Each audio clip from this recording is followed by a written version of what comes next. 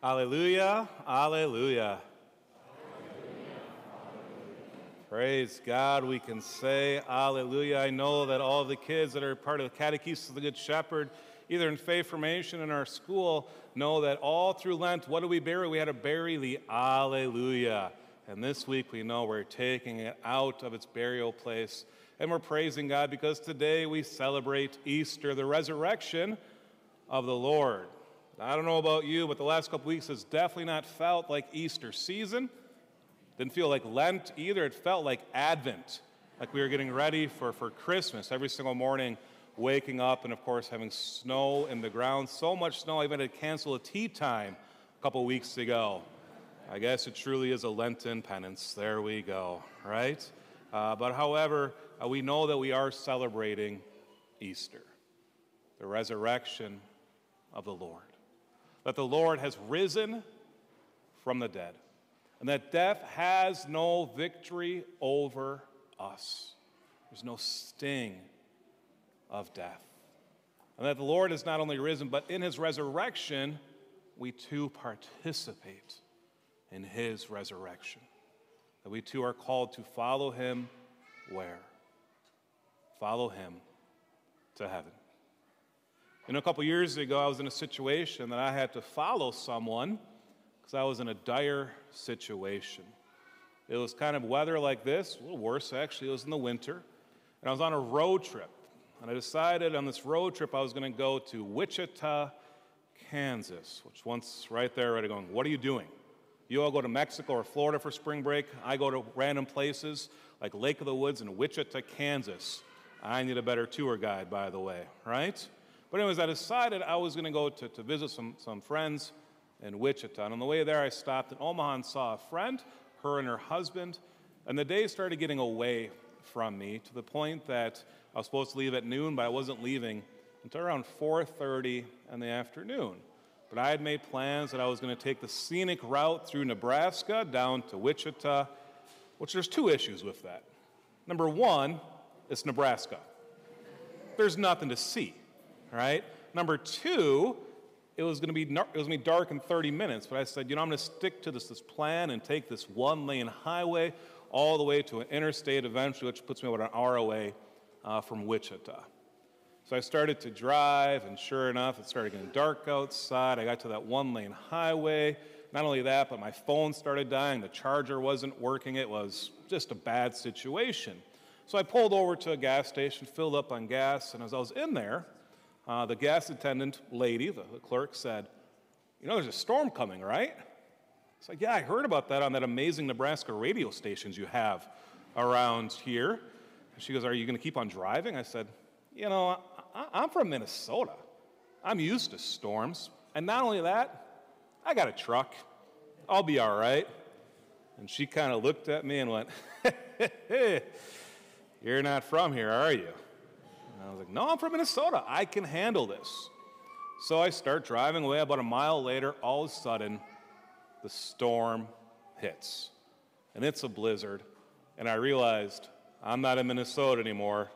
And I'm not in Kansas yet either, by the way. I'm in Nebraska. And there's no trees in Nebraska. And so when a blizzard comes, it's a whiteout condition. And I couldn't see a thing. So I pulled to the side of the road, and I realized about a half mile back was a casino. And I saw that they probably had a hotel there. And when I drove by, I saw a lot of cars in the parking lot. Well, there are a lot of people at the casino. Well, I know what they were doing. They're going to go spend the night there. And I thought that'd probably be a really wise idea. But then a semi-truck went flying by me. And I thought, wonder if I can follow that semi-truck. And I gave about a half a second of thought, said, here we go. And away I went. To be honest with you, it's not the wisest decision I've ever made. Definitely not the dumbest either. But there I was, and I said, I'm just going to follow this semi-truck. Because I know the way he was driving, he had been on this road before. And as long as I kept those two red lights in front of me, I was going to be okay. For the next hour and a half, I tried to keep those two red lights in front of me. And a couple of times I was tempted to pull to the side of the road, but then I thought, if I pull to the side of the road, I'm going to get banked in. That's how bad the storm was. And I was afraid that a plow truck would come and actually hit me. So there was no turning back. The only thing I had were these 2 trailer lights and Bandit up there, driving wherever on a convoy or something like that, and away I went. So after that hour and a half, I finally made it to the interstate. Bandit went left. I went down to Wichita, Kansas, right? But there I was, and I had made it. Sometimes in our life, we're in the midst of a storm. Actually, oftentimes in our life, we're in the midst of a storm. And what are we called to do? We're not called to follow trailer lights, right? We know that. We're called to follow Christ. Christ, who is the light of the world. This is symbolized, by the way, right here in our Easter candle, in our Paschal candle last night. Actually, at the Easter Vigil, all the lights were off. And the only candle left burning was this one right here. But that light of Christ, we know is more than a candle. You see, in our life, God's going to give us more than just a candle, giving us more than taillights. In our life, what God does for us, he shines a spotlight on us and says, come and follow me. And I will take you where? Heaven. I will lead you there. I will guide you there. All you have to do is follow me. We hear about this, by the way, in the famous passage from John chapter 14. This is Jesus at the Last Supper, but he's talking already about his resurrection. He says, do not let your hearts be troubled. You have faith in God, have faith also in me. In my Father's house, there are many dwelling places.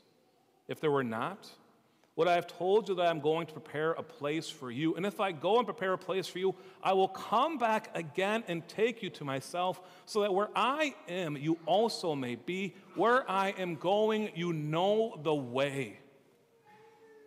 But there's Thomas. Oh, doubting Thomas. And what does he say?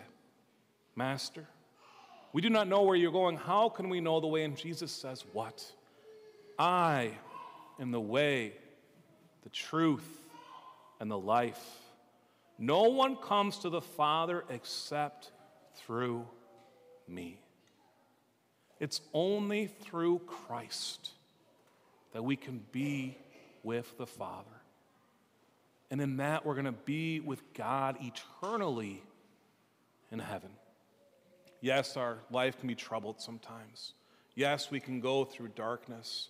And sometimes we may feel like we are lost. But we have a God who seeks us out.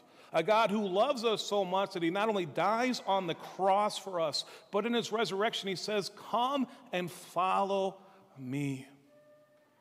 It's a beautiful icon of the resurrection. And in that icon there's an image of Christ holding the hands of the people coming out of the grave and leading them to the Heavenly Father.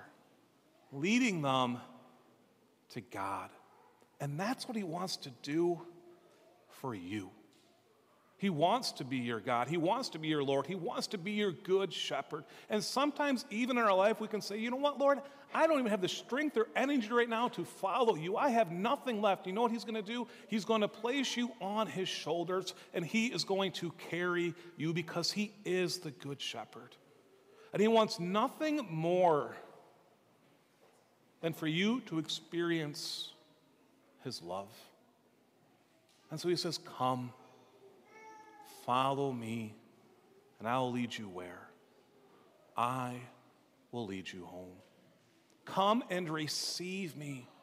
Share in my divinity, he says. So when we come and receive the Eucharist, we know that he becomes part of us, and we become part of him, and we share in his resurrection. We follow his ways, because his ways lead where? To heaven. His ways lead where? To happiness. His ways lead where? To peace, and how we need peace in our life these days.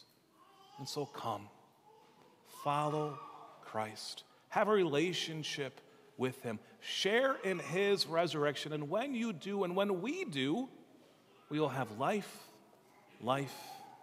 eternal.